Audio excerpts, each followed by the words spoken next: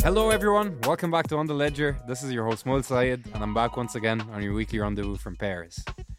This is one of those fascinating episodes that I've honestly been looking forward to for a while because it combines everything that I like and that we like about the NFT space: technology, art, and community. Today, we're talking about generative art. Although generative art existed way before blockchain technology, last year has seen NFTs enable groundbreaking artists and their innovative expressions to gain access to whole new audience groups and monetization mechanics. And that was beyond the conventional boundaries of the art world. It's kind of a symbiotic experience between artist, code, and collectors. And one cannot talk about generative art without mentioning Artblocks. Artblocks is leading a new generation of art through its platform. The project, created by Eric Calderon, aka Snowfro, in early 2021, has generated hundreds of millions of dollars and gave birth to collections that you probably already know, such as Squiggles, Fidenzas, or Ringers, who've already marked cryptoculture and expanded its boundaries. Today we have the man himself on the show, Snowfro, founder of Artblocks and creator of the Squiggles. He'll be joined by Ledger's Chief Experience Officer, whom you already know, and who's also a big generative art aficionado and collector, Ian Rogers. Together, they'll explore the history, present, and future of Artblocks and the generative art space. So fasten your seatbelts and enjoy the conversation. Honestly, it's really an honor not only to have you on our show, but just to be able to have a conversation with you generally. And I was going to open in maybe what seems like a strange way, but I promise it has a landing point. I remember this transition for myself, from kind of stadium rock to punk rock, right? Like I my first concerts were things like Kiss and AC/DC. And then I remember, going to Chicago with a friend when I was 15 years old, and Henry Rollins, who was at the time kind of like the guy from Black Flag, was the quote unquote headliner at a small bar in Chicago. And during the opening bands, Henry Rollins is like standing next to us in the crowd. And that to me was this like transition from like stadium rock to punk rock, realizing that we were all like part of the same community. And it wasn't about, kind of people up there on pedestals and, but it was actually a community. And there's something about, the world of NFTs and in particular generative art that brings back those same feelings for me, like being able to have a conversation with you, and, sitting next to MP Cause when we minted at Bright Moments in Berlin, having a conversation about skateboarding with Tyler Hobbs, collecting artists on Tezos, and then having conversations with them on Twitter immediately after. It feels like punk rock to me. So, anyway, thank you for being with us. That's awesome, man. And for being accessible. Oh, thanks for having me. I'm super humbled to be a part of this too. So thank you. No, thanks for being, who you are in this movement. So let's get to that. I think Mo does a great job with his podcast and always really keeps it basic for the audience. So just as a starting point, what is generative art? Generative art actually has roots in what I'd consider algorithmic art. Algorithmic art is the idea that you use code to create a visual or an audio output. You use code to create.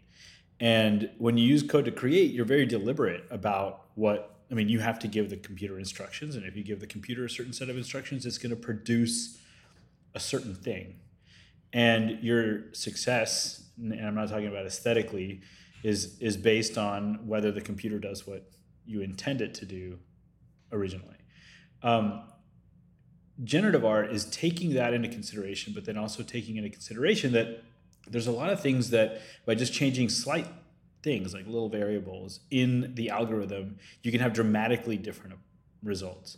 And so giving the computer or giving random a little bit of say in what that final output is. So if you take an algorithm that just, every time you run it, it spits out a blue screen, that's great. If you maybe don't care what the background is, and you set that algorithm to randomly pick the color of the screen.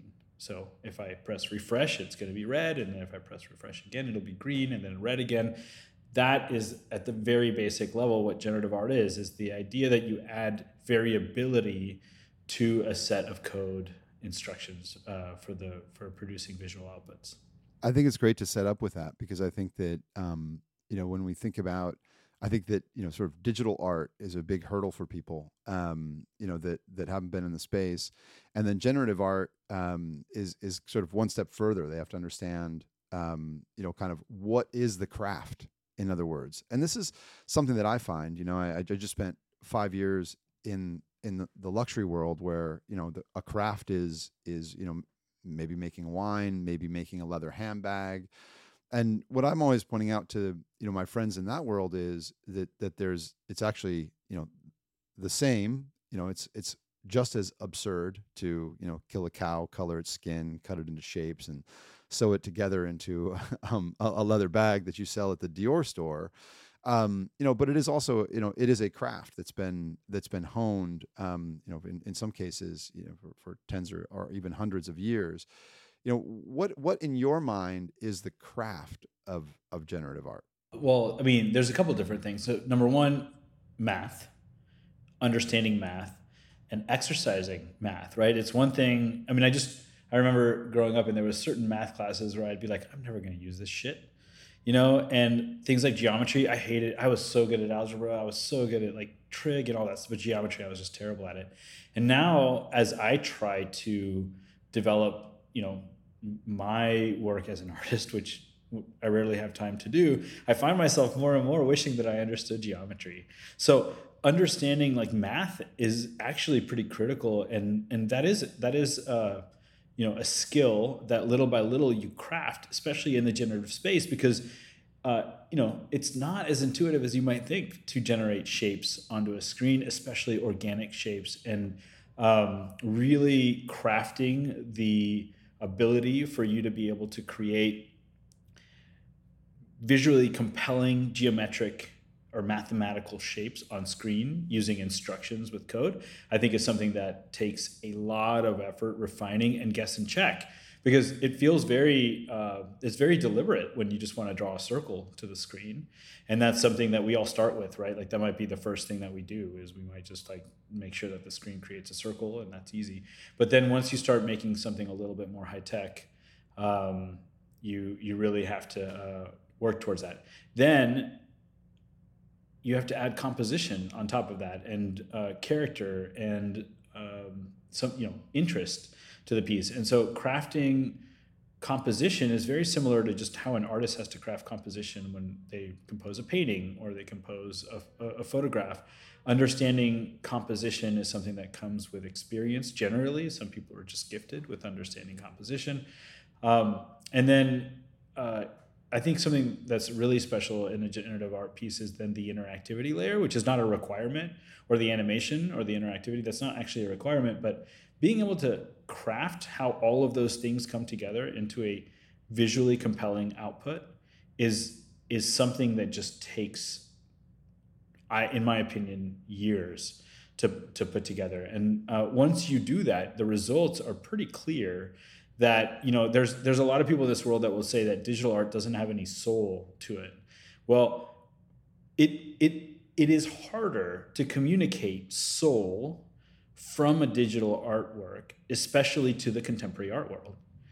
If you are able to generate soul out of something digital, in my opinion, you are demonstrating like an execution of those skills to the fullest potential. And I feel very proud to have hosted a lot of artwork on Artblocks and seen a lot of artwork in this generative art space that truly effectively communicates soul and is a reflection of like the pure craftsmanship of what people are putting into this work. I love this conversation. I actually would love to go a little further on this. I feel like we should give the audience a bit more background on you and Artblocks, but I want to just continue on this as a starting point, because I think for someone to jump in, maybe their first question is, what is this and why should I care? And, when I hear you talk about this, I'm super curious to know how you evaluate, the art that the generative art that you see. And, you're telling us a bit about that, but also the thing that I really see here is that, this is a craft, no question, as you're, kind of laying out what the elements are and what it takes to be good at this craft, and that it does also take, probably a lifetime of prerequisites, right? Whether that's, math and coding, but also just kind of the sensitivities and trial and error and experimentation and exactly what artists do when they're creating art. But also it's something that the appreciation of will change over time. And this is actually a thing that really caused me to get conviction about generative art, is because I was spending enough time in it personally to begin to appreciate it. And I say begin to appreciate it in the way that you're describing. And then I was also experiencing people who just couldn't even understand how something digital could be craft. And that was like a big light bulb for me, because I went, that's a barrier that future generations won't have. It will be obvious that this is art and this is craft, and therefore, the kind of seminal artists in this space who have created this space will actually, become more and more appreciated, because more and more people will simply understand the medium, right? So, let's do just a little bit of history. Like, people think that generative art started with NFTs, but that's not true. So where did this begin? I think the first examples of algorithmic art were actually just scientists demonstrating some really beautiful patterns in nature. You have people like Herbert Franke in Germany early on, working with light, and then later on Vera Molnar and Manfred Moore with plotters, and actually starting to take it a little bit more towards writing algorithms for the purpose of creating a visual output. This is all late 60s, early 1970s. In the 1970s, actually, there was a lot of incredible work being created by computers, just as people started having access to the computer. And you have to understand that access to a computer in the 1970s is very, very, very different. Like almost like ununderstandably different than what it is today. Like you almost can't even imagine what it is to like sign up to walk into a big, cold, sterile room that you are sitting there for like a few hours in the presence of this huge machine that's making noise that you don't even get to like get direct feedback from immediately, right? So like I had this really nice opportunity to interview Vera Molnar by text earlier this month, and I asked her what it was like, and she's like, you didn't even know if what you fed the computer, because you were using punch cards, was going to be right immediately. It wasn't until the introduction of the screen that gave you immediate feedback, and some of these artists were creating art before there was even a screen to look at what they were typing. And so it's just insane to know that even when we didn't have the facility that we have now, there was this desire to create visual, back then mainly just visual. I don't know of any like audio examples in the time, although I may just not be educated enough, but visual desire to make visual outputs using this dinosaur of a machine. There was something really interesting there for the human to interact with this robot and create something. And there's a huge distinction between generative art and AI art, where like the machine actually has some creative space, whereas with generative art, it's very deliberate and intentional. You may be surprised with what the computer creates for you, because you may not be able to fully process all of the different variables that are happening at the same time, but it's very deliberate. You can follow a set of instructions and end up exactly where you're going to end up, versus AI, where it feels very much like a surprise, even to the people that are programming these models. And do you have a preference, Eric? Like, is AI art as interesting to you as algorithmic art? I am fascinated with AI art. I don't understand it, and I understand it, but I haven't had in the last year and a half, what I'm seeing come out from AI algorithms is completely mind-boggling, and I haven't had the luxury of the time to like. The way I operate is I like to just dive in, and I go in deep, and I want to know and I want to understand, and all I'm seeing is scrolling on Twitter seeing these incredible images, so I don't actually understand like the mechanics exactly of what's going on, but I'm fascinated by it and I love it. I am a huge fan of generative art. I am a bit of a control freak. I would be willing, I don't want to generalize, but I would be willing to say that a lot of generative artists or algorithmic artists can be a little bit of a control freak. I mean, I think that's the whole thing, is you're wrangling this thing to do what you want it to do. And, you know, why? Because if I wanted to just do that one thing one time, maybe I could actually do it with a pen and paper, or I could do it on Photoshop. But the beauty of generative art is that you can create art for a number of people at one time with one single algorithm, and then have that computer, using variability, spread all of that out amongst a larger audience, a larger group of people. So, you know, anyways, I think it's interesting, because I think that also, you know, it's important maybe for the audience to understand that there is a bright line of sorts between you know, algorithmic or generative art and AI art, and there, you know, and it's also, if anything, it just shows that there's a lot to explore, and we're and they're very different. I mean, they're night and day. They're both digital mediums. They're both require an incredible amount of creativity. You know, right now you have one person that creates an AI, well, one team, let's say, that creates an AI algorithm, and now you have like this poetic nature of creating the prompts that generate the AI outputs, and like that has becoming a skill that people are honing in and of itself. It's really beautiful to watch it. So just from the surface, watching it on Twitter, because that's literally the only place that I get to keep up with this, it's really fun to watch. And I fully intend on being able to support AI type artwork, not necessarily on Artblocks proper, as we want to fully celebrate this concept of generative instruction-based art, but using our infrastructure and what we've built, you know, from the very beginning, we've been wanting to make sure that we'll eventually be flexible enough to be able to host AI outputs as, you know, generative or as NFTs in the future. And I'm really going to have a hard time keeping us to time here, because there's so much I want to ask you.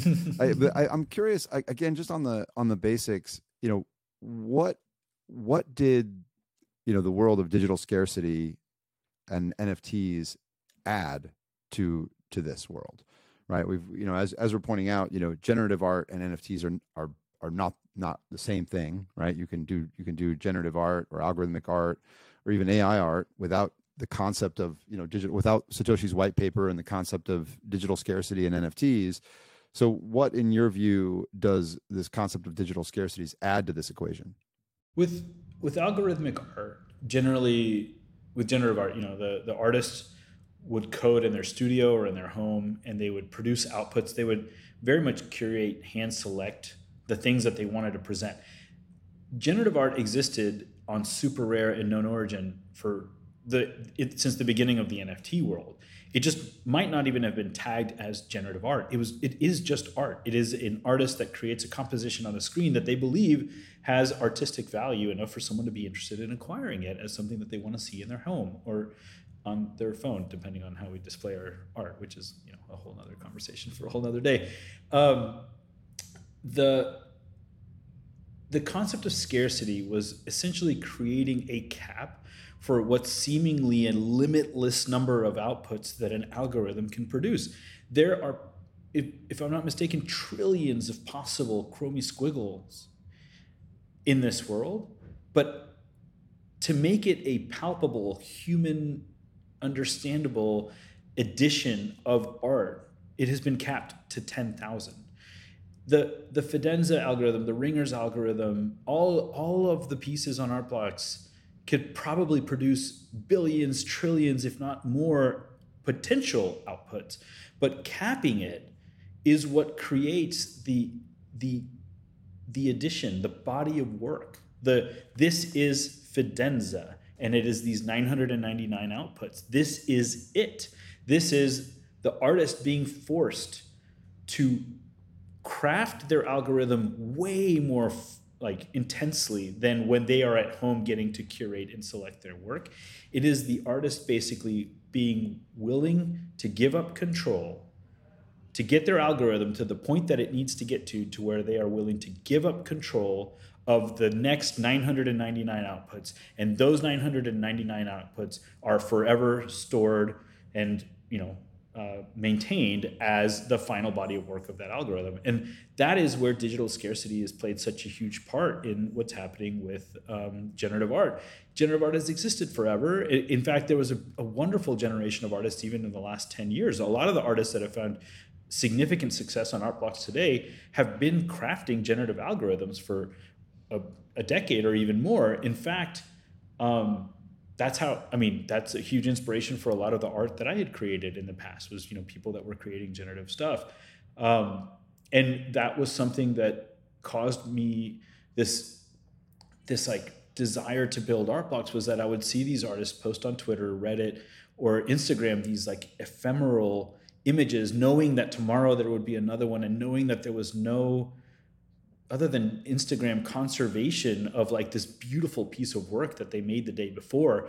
And, this desire to kind of eternalize individual outputs in a way that really wasn't possible before the advent of NFTs. I mean, yeah, they could store them on their hard drive and make sure that as their computers got old, they took out the hard drive or backed it up to a thumb drive, or maybe you have I have a drawer full of like 7 old hard drives with pictures from when I started college to now, with documents and maybe even like software that I downloaded. That's not a way to share art, to experience art, to think about like art being forgotten like that, I think is really crushing. And then, the idea that now we have this technical way of preserving it, and then also creating a limitation in the total edition size, and by doing so, forcing the artist to really grind that algorithm to produce what they want, I think is this is what we're experiencing. This is a new way of creating digital art. Algorithmic art has existed forever. Generative art has existed forever, but under these very strict circumstances and guidelines, this is a new way of doing it that has, I think, forced artists to really elevate what they're doing. And I think the results have been really beautiful. I really love that description. And you're touching on something that I think, very few appreciate. I feel like I have an appreciation for what you just said, partly because, I went on tour with the Beastie Boys in 1995 and took a ton of digital photos with an Apple, I think it was called a Quick Take camera. I think it basically shot 640, 480.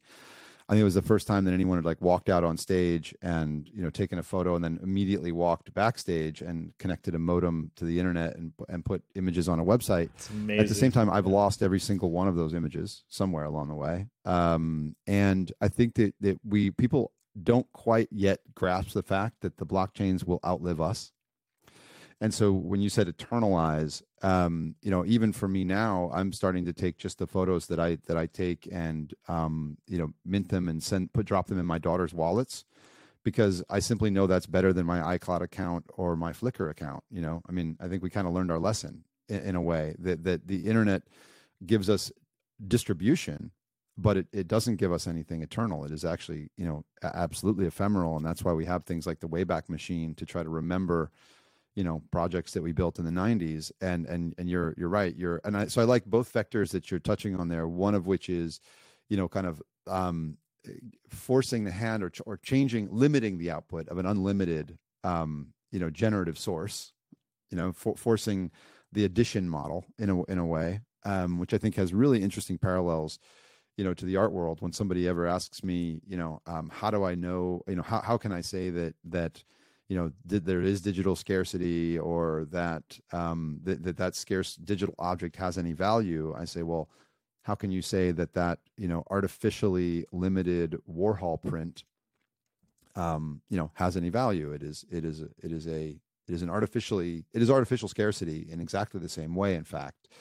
And so yes, by sort of doing that, you create, not only value but community in a way as well. So, but also there is that notion that you're putting it somewhere that you can bet that it will be tomorrow. Now we can talk about IPFS and those types of things, but the blockchain itself will certainly outlive us, and I think that's an important concept that people don't think hard enough about. But let me ask you this then, in that context, why art blocks? What did art blocks add to this that was missing for you before you created it? Well, art blocks was originally just something for me to use as a tool for making art in a way that I couldn't make it before. So, my wife and I always talk about there's so many things in our lives that just don't exist that we need to create them ourselves. And this is just something that I thought would be a really cool way for me to create my art.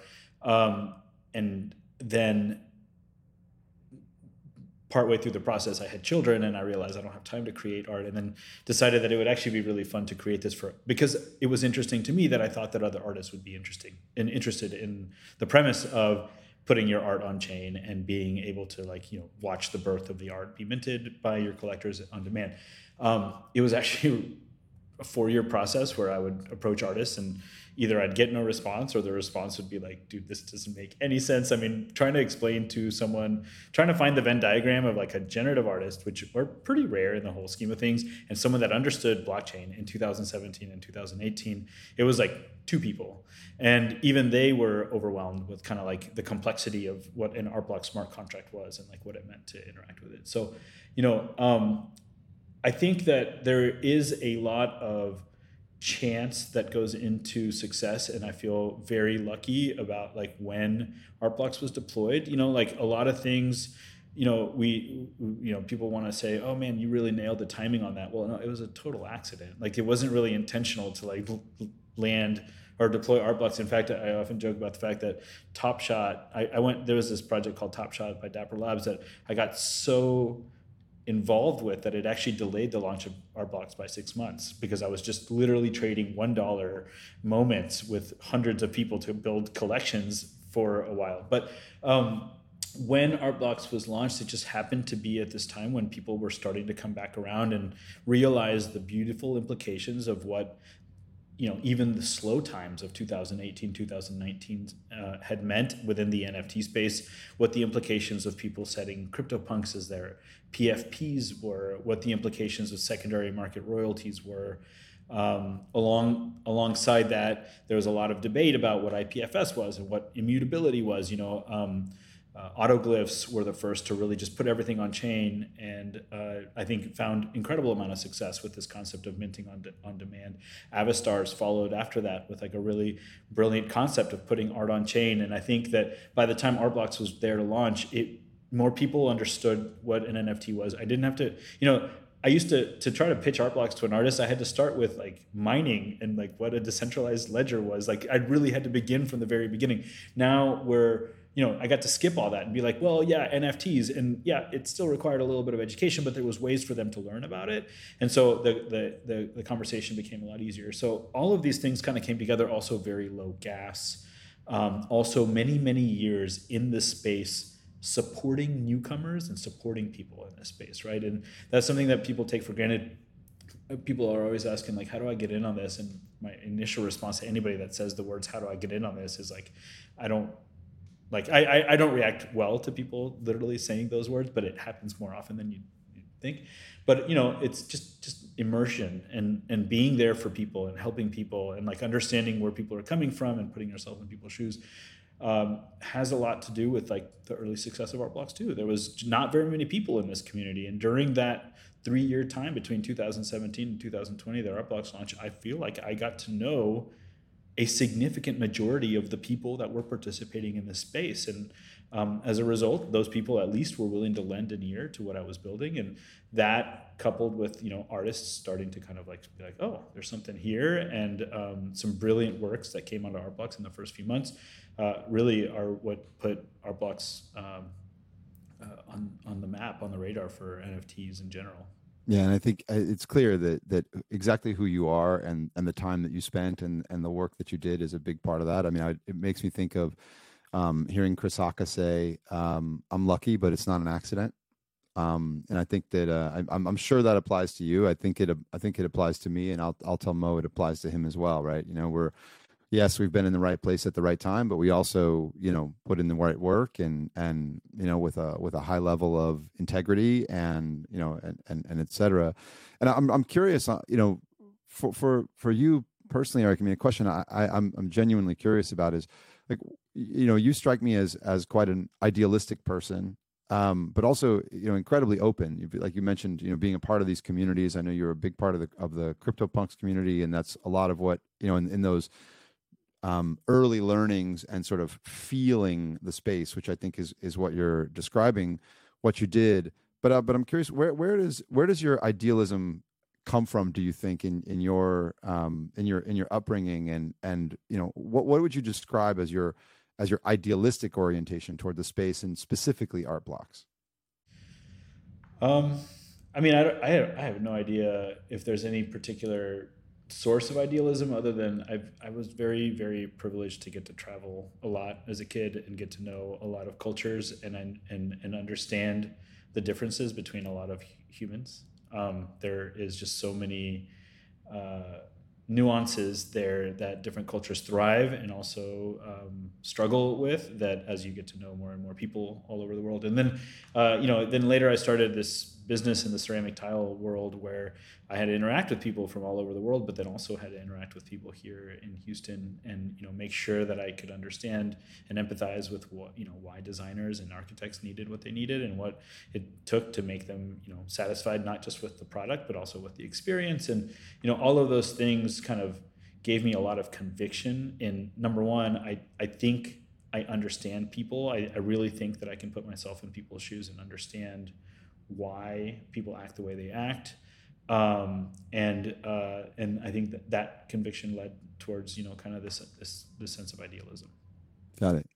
And what when you're describing, art blocks to an artist, who you would like to have join, and I know that's it's well known enough at this point that that's a different conversation than it used to be, but I'm curious, what are the differentiators that you talk about, the ones that are important to you? Sort of, again, there was why art blocks at the beginning, and then why art blocks today. What differentiates art blocks, from the rest of the world, and how important are curation and governance in that? Well, I think a really wonderful example is we had an event in New York a couple weeks ago where artwork was shown on a 3-story screen, and we've been so strict at Art Blocks with the concept of dependencies, what's allowed on the platform, and then more importantly, I think the fact that we require artists to make stuff that's resolution agnostic. And oftentimes that felt like a very forward thinking thing, like, oh yeah, in 20 years we're going to have 64K screens and we really need the art to be like full resolution at those screens. And I'll be honest, like I did not foresee a lot of like this intense requirement of resolution agnosticism actually coming into play so soon. Well, all of a sudden, we're at Samsung and there's these 3-story screens, and all of a sudden you look back and you're standing this close to the screen and you're looking at an artwork from Art Blocks with like no upsampling, at full resolution at that scale, and realize, okay, like this is part of that permanence conversation that we're having earlier, right? Like it's one thing to have permanence as a JPEG or as a animated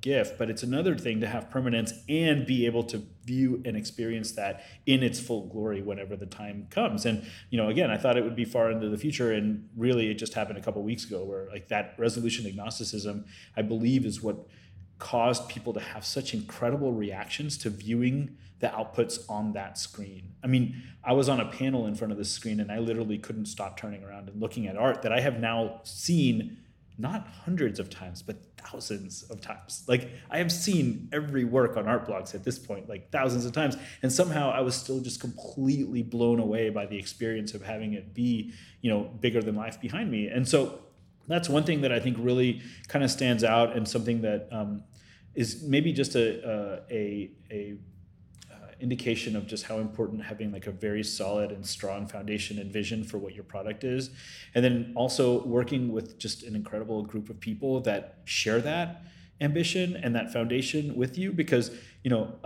Art Blocks would not be here today if it wasn't for the incredible people that I get to work with every day on the team. Like it would not be here today if it wasn't for the artists, and it wouldn't be here today if it wasn't for the collectors. And you have these 3 parties that are all, they all have their like needs and their goals, but like ultimately this end goal is to create this like permanent, immutable art for the ages, and to represent the best artists and to represent the best art. And I think that the conviction, for example, with resolution agnosticism, is just one example of like, not wavering, sticking to that plan, and it really kind of paying off.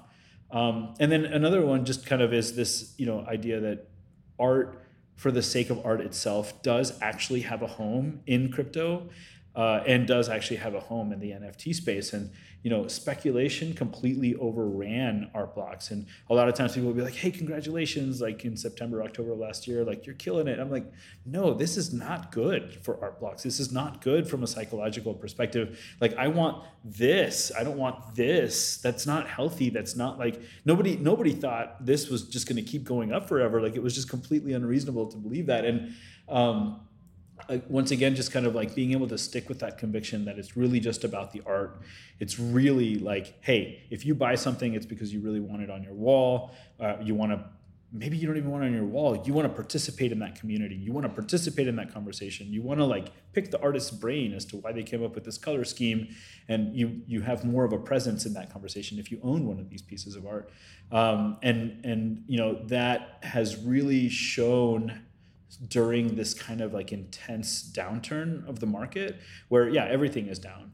But, the art that we've generated on the platform and the artists that we've cultivated, or the relationships that we've cultivated between the artists and the community have really helped maintain a level of interactivity and a level of like passion and excitement about what we're doing, even while other things kind of fall apart, because there was no utility that was promised other than just enjoy the fucking art. Like, that's really all we're asking you to do is like, do you like it? Cool. Like, let's go talk about it. Let's have a conversation. Let's see them, 7 of them together. Let's look at them on a 3-story screen. Let's, I don't know, send one into space or something. But, and really the people that, we've never ever wanted anybody to get hurt, but we've talked about who are the people that are going to still be here in 6 months or 8 months, the people that, really are just sitting there still sharing their incredible galleries that they're building on Gallery.so or Deca or on Cyber. Those people are literally building these beautiful products and having these beautiful conversations. And I think that distinguishes us. I think that separates us from just the rest of the NFT space, and I'm just really proud of that. And again, like, the team has been very patient and to share and also being willing to share that vision with me is just really special, and I just feel very grateful that we're in that position. In my view, you should be incredibly proud of it. I think that what you're creating, I think that probably in some ways to your chagrin, as you're saying, during the success you were having last year, will have really incredible importance. And like you said, you were the right person at the right moment, creating it. But you've done it in the right way, and you've resisted the opportunity maybe to put it on a rocket ship and said, no, we want to have something that's incredibly, long term here. For me, coming from technology to working with LVMH, I was amazed that they were serious when they told me they took a 100-year time horizon on brands. And I'm thinking, like, what are you talking about? I can't think past 6 months, but I think that I also learned the value of doing that and nurturing a brand for that. One of the trick questions I'd written down, not trick but rhetorical, was, is Artblocks what is it? Is it a platform? Is it a community? Is it a gallery? And I know that that's an unanswerable question. So I'm curious though, what would you like it to be? How would you like history to look at Artblocks? Like, because that speaks a bit to ambition as well.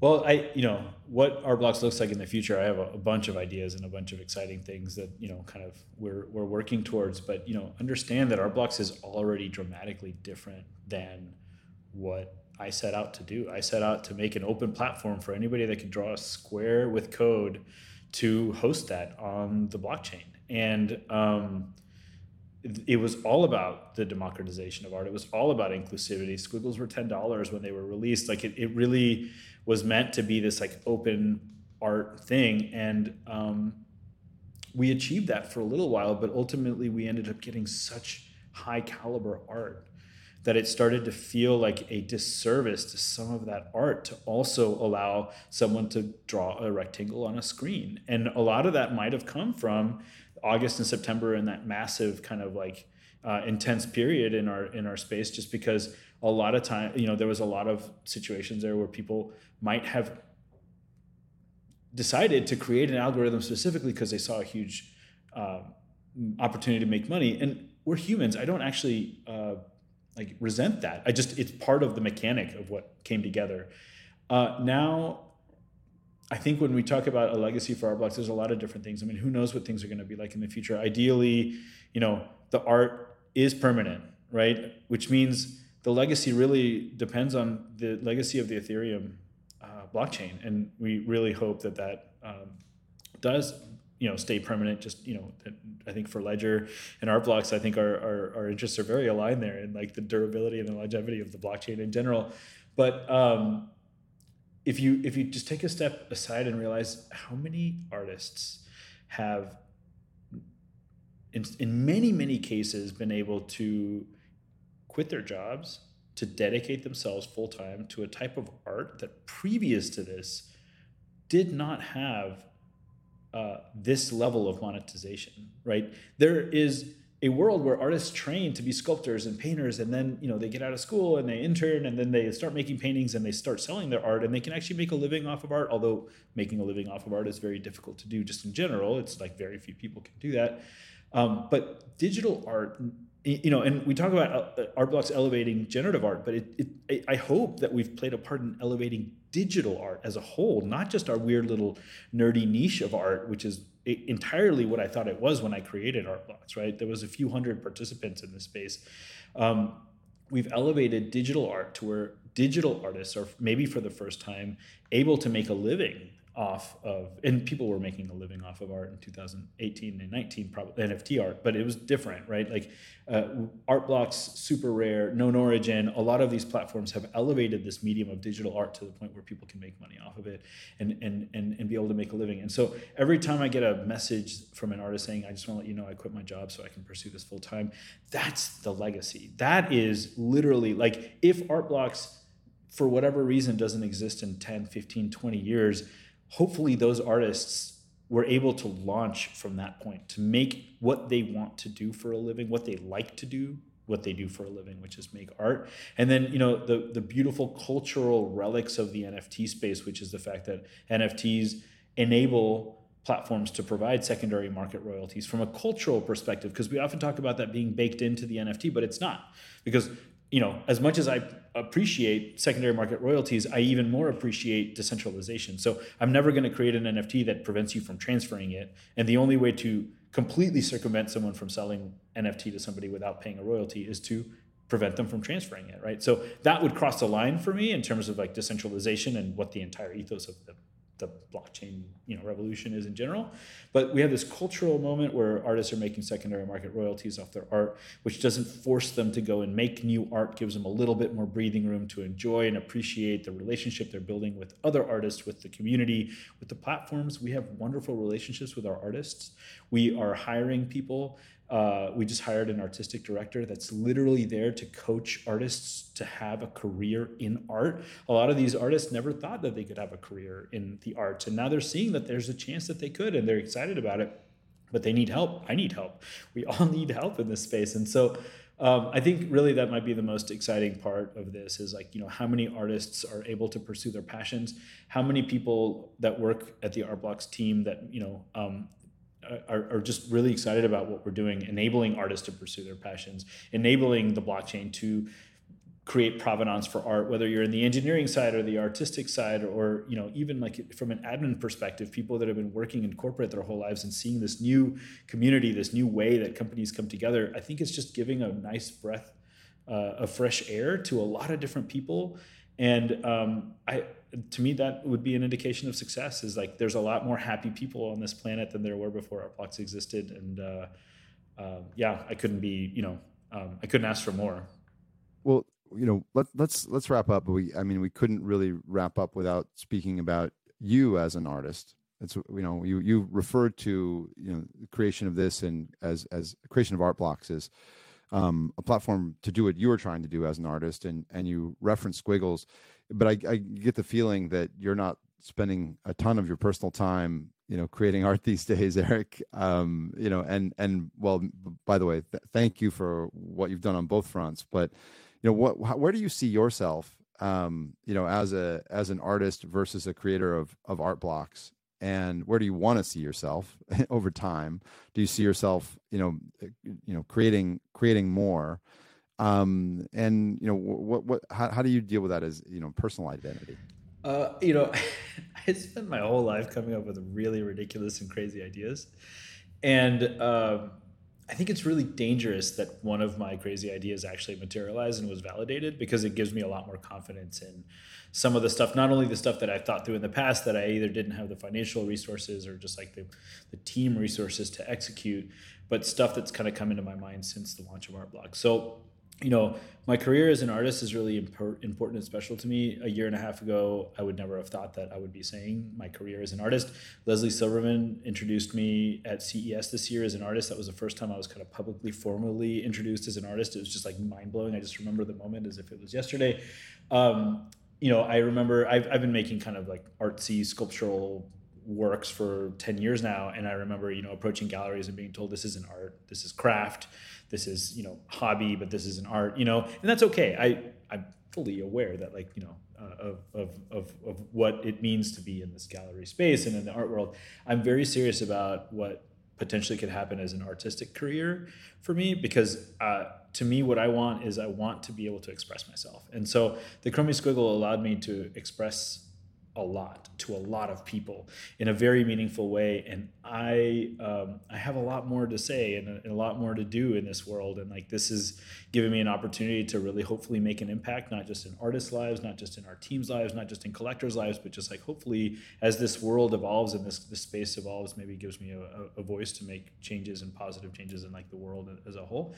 So my career as an artist will be focused on that. Will be focused on hopefully getting a bigger voice, a bigger platform in this world to speak. And I'm actually working on a project finally for the first time. I'm really excited about it. Hopefully I can get it done in time. We'll see. I'm working on it with my wife.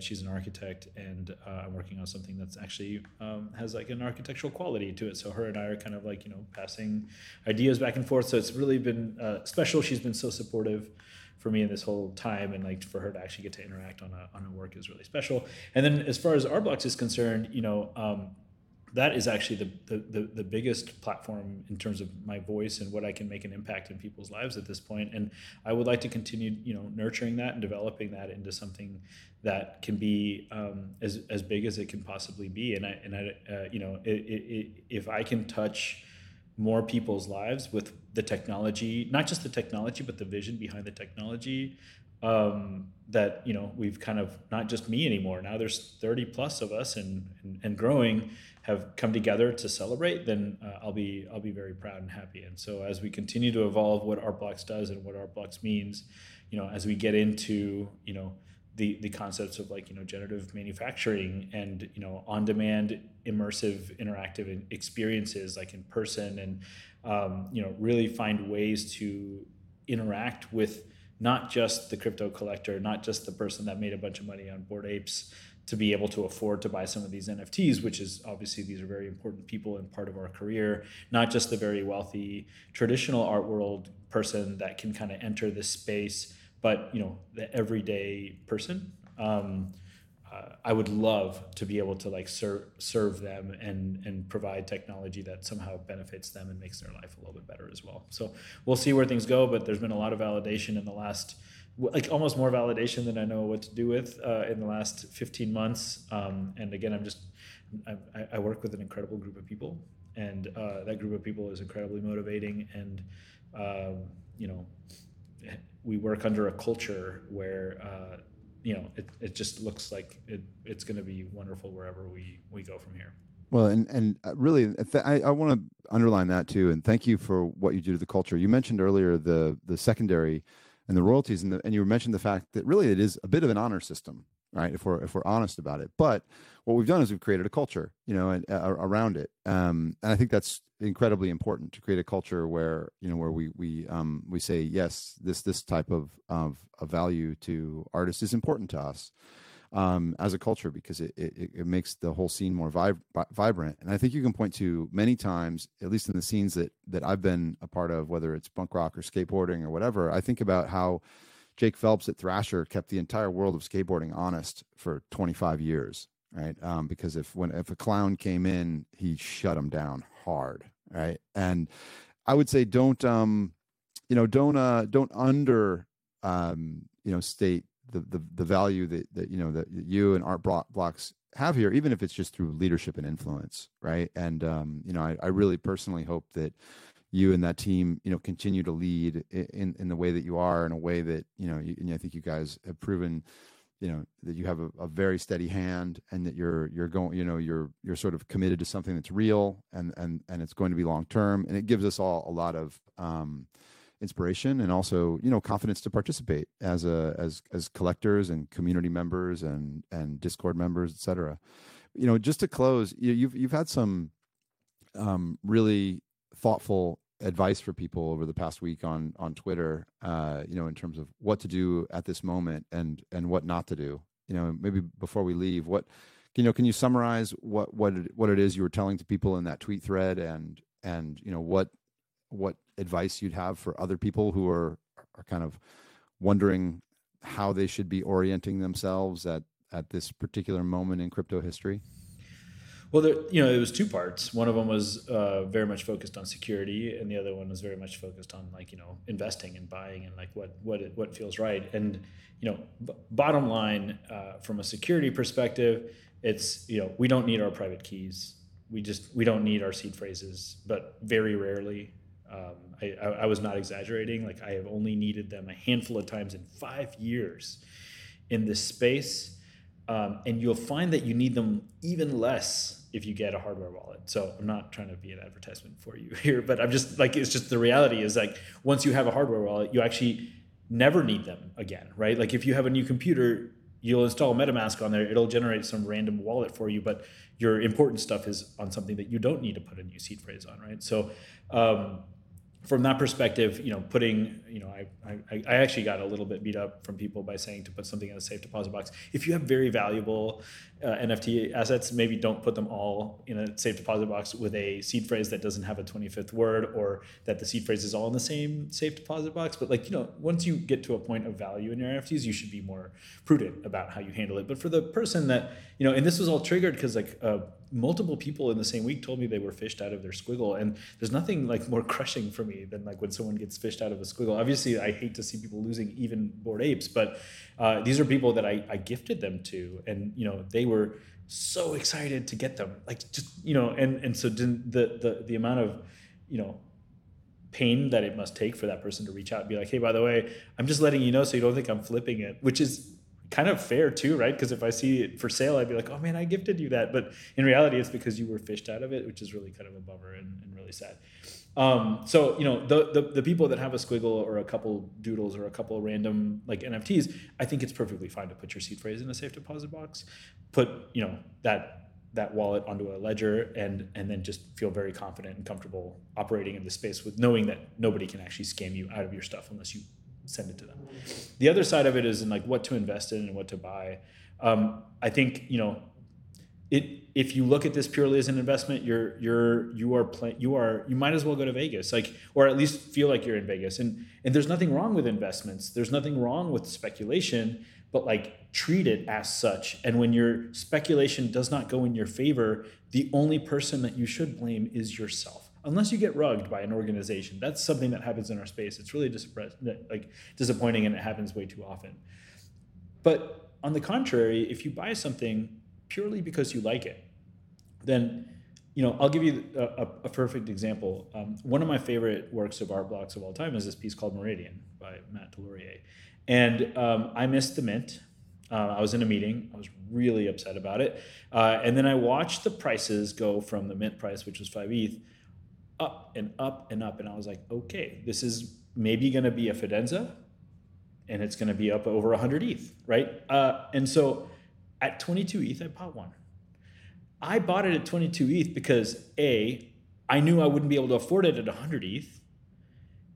And so, yeah, there's a chance that it was going to go back down, but there was also a chance that it was going to go back up. So I bought it at a high price to hedge against it continuing to go up.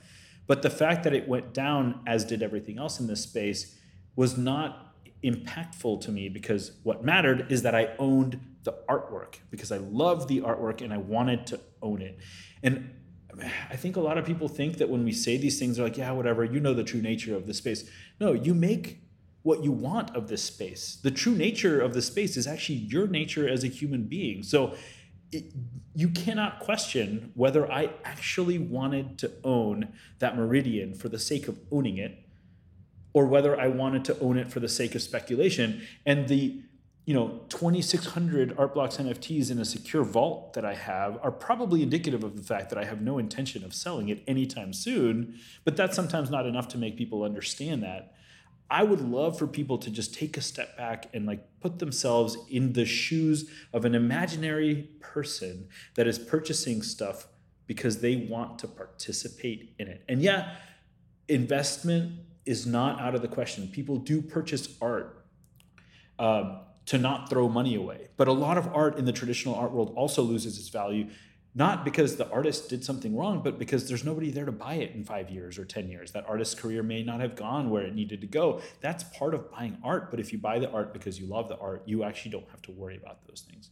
So, think about what you want to be sitting there worrying about. Do you want to be sitting there worrying about the floor on OpenSea? Or do you want to be sitting there worrying about someone coming out with a damn good enough screen to display the work so that you can live with it in your house in a way that doesn't feel like you're looking at a TV screen? I'd much rather be worried about that part. I'd much rather have the art, know that I own the art, know that whether it's this year or next year or in 5 years, there will be a device that's going to adequately display it. That is my biggest concern when I'm buying a piece of art, and also potentially losing out on being able to buy it because the price goes up too high. And if you really are buying for that reason, and to curate galleries and to put together really beautiful exhibitions of the art, then yeah, it hurts when the value goes down, but it doesn't hurt for the same reasons. It just hurts because, and I've said this before, the only reason that it hurt that Meridian went down in value is because I could have owned 4 of them, right? Not because of it literally is a matter maybe of pure selfish greed. That is why I was upset with the value going down, because I could have owned more of them for the amount of money that I spent, not because, oh man, I made some kind of crypto speculative move and, opportunity cost, not absolute value. Absolutely. Okay, that's a really good way to put it. Yeah. So anyways, that's kind of where I'm at right now, and I hope that people can just take a moment to absorb that. Eric, I'm right there with you. It's really, really a pleasure.